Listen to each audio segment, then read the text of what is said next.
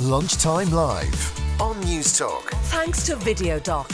See a GP online anytime for prescriptions and sick notes. Download the VideoDoc app. videodoc.ie. This is Ciara and this is a Lunchtime Live podcast from News Talk.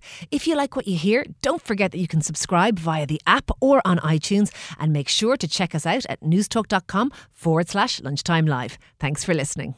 Now it is that lovely time on a Wednesday afternoon when I am joined by celebrity chef Gary O'Hanlon, who of course is the culinary director at Baxter Story and an all-round foodie expert on Lunchtime Live. And lots of you, before we get into the Wednesday night's dinner recipe, lots of you are still talking about the calorie counting, and I'm going to ask Gary about that now in a second, about the calorie counting on menus. Steve says health isn't just about calories, Ciara. It's about preservatives, it's about colourings, it's about numbers. Why aren't we talking about that? Someone else says, Ciara, I think calorie counts on menus is a great idea. Restaurants are making too much of this and exaggerating the difficulty. It might encourage chefs to use less cream and butter in their recipes.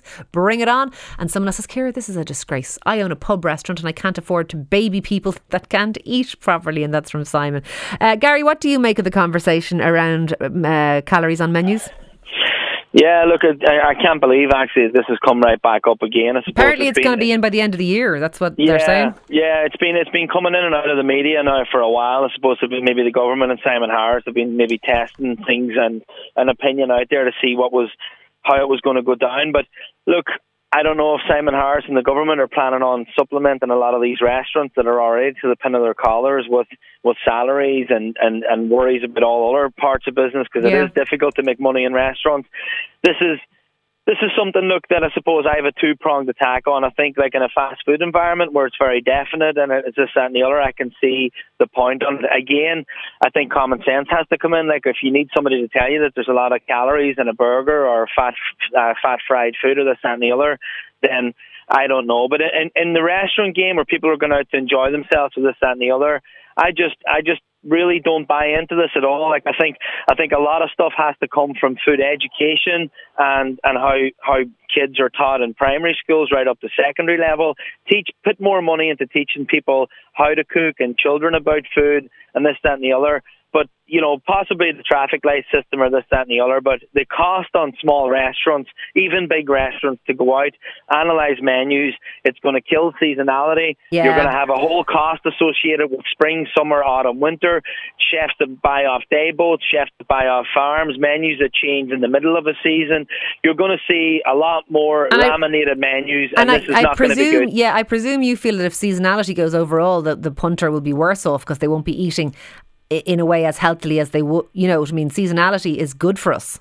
Well, seasonality is key, and I suppose if chefs are buying, I mean, sometimes if you've got chefs, I could name a load of them, and it's how we would buy ourselves, and the weather affects farms, the weather affects this, that and the other. So sometimes you could have a supply chain on an ingredient, Ciara, and then all of a sudden there's a hurricane or a storm or bad weather, boats aren't getting out, so monkfish all of a sudden becomes prawns, or prawns becomes cod, or bream or gurnard or whatever it'll be, and all of a sudden now you may not have like a lab to hand, or you may not. You have to do this dish. You have to gram it out. You have to measure everything accurately for it to be proper. I completely take the difficulty for somebody at your level of chefing and menus changing daily, and as you would expect from a really good restaurant. And maybe the I don't like the traffic lights are really boring to me. I just think it's a really boring way to eat. I don't mind them telling me something is richer or not richer or whatever, but it's a bit. But speaking of richer, what are we having for dinner? Oh yeah, well actually I suppose I nearly feel bad now because I did this really early this morning before I actually started talking calorie counting. But I was going to go, I thought of an old friend of mine from Boston this week. I don't know why, but she was a girl from Cork. She used to get homesick a couple of times a year, tell me she's coming in for lunch and she just wanted a vol-au-vent. We never had it on the menu, we never ever used it, and we did something with pastry, just roll pastry in last week's programme. So I just thought about a little puff pastry case and a simple little chicken and mushroom vol-au-vent, and basically hot pan, sweat off some shallots, and then add in some chicken. Get a nice wee bit of colour in the chicken, a little bit of seasoning, salt, sea salt and some white pepper. Then in with some mushrooms, deglaze with a little bit of white wine, reduce that, and then in with some cream, double cream. Bring that down. You can hit that then with a tiny little bit of mixed up corn flour just to get it nice and thick. And right whenever the chicken then is cooked through, a nice, very freshly chopped small handful of curly parsley that you've just literally chopped, put it in there, into a pastry case in an oven that you can just buy them already prepared. You don't need to be a hero about it. Put them in an oven at 180 for a few minutes to get the heat through them, and then spoon on your chicken and mushroom vol-au-vent mix. And I suppose it's one of these old school favourites that's not very fashionable, but I've yet to be at a wedding where a vol-au-vent is on the menu and everybody's like, I'm having that, I haven't had it in years. Do you know what, as you were making it there, and I was with you, I was walking through it with you, I was thinking, I didn't know you could make it with raw chicken, which of course you can, because it was always a thing that my mum would have made after Christmas or something with leftover turkey, or you know what I mean, leftovers. So it suddenly struck me that I didn't even realise you could make it from scratch. You don't have to go roasting a turkey just to have a vol-au-vent, Ciara, not at all, or a chicken. Oh, that's some throwback in my head. I was like, what, you can make it from, anyway, that sounds quite delicious. The other thing that you were going to talk about was the Cork restaurants that have won big at the Restaurant Awards. Yeah, this is something that happened last week, and I really, really wanted to touch on it. I think Irish food is in an unbelievable place right now. Yeah. I don't think there was enough noise made about this, but Dennis Cotter and Cafe Paradiso, I mean, I've been cooking recipes from Dennis Cotter. He may not even know it for the guts of 20-odd years.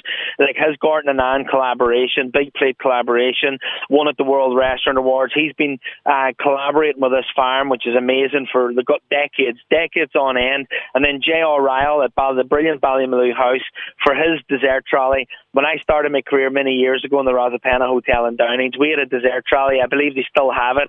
I would imagine there's not too many dessert trolleys going around Ireland, but J.R. Ryle down in Ballymaloe won for Dessert Trolley of the Year, and it's incredible to have Irish, and JP McMahon from Anir and Eurotux Ireland was on this panel as well. It's great to see now these Irish chefs in the judging panel.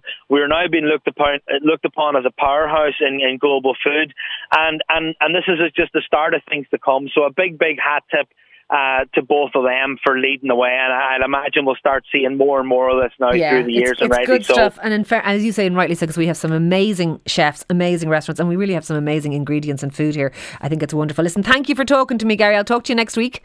Take care. Mind yourself. That, of course, is Gary O'Hanlon there, super celebrity chef and indeed culinary director of Baxter Story. I'm afraid we are out of time on the Wednesday. I might read one more text on calories. Someone says, Ciara, I used to be a customer in a great Thai, but since they started showing calories, I've stopped going. I don't need to know that my pad Thai was 900 calories and my chicken wings were 600. It ruined the experience. I hear you. You don't have to change your habits, though. Anyway, look, enough of that. We're out of time. Sean Moncrief is up next. Do stay tuned for him. My thanks as ever to Michael Quilligan on sound, to the team, Claire Darmody, Emma Cawley and Ciara Courtney. We will be back at Lunchtime Live at 12 o'clock tomorrow, but from me, Ciara, have a great day. Thank you for listening.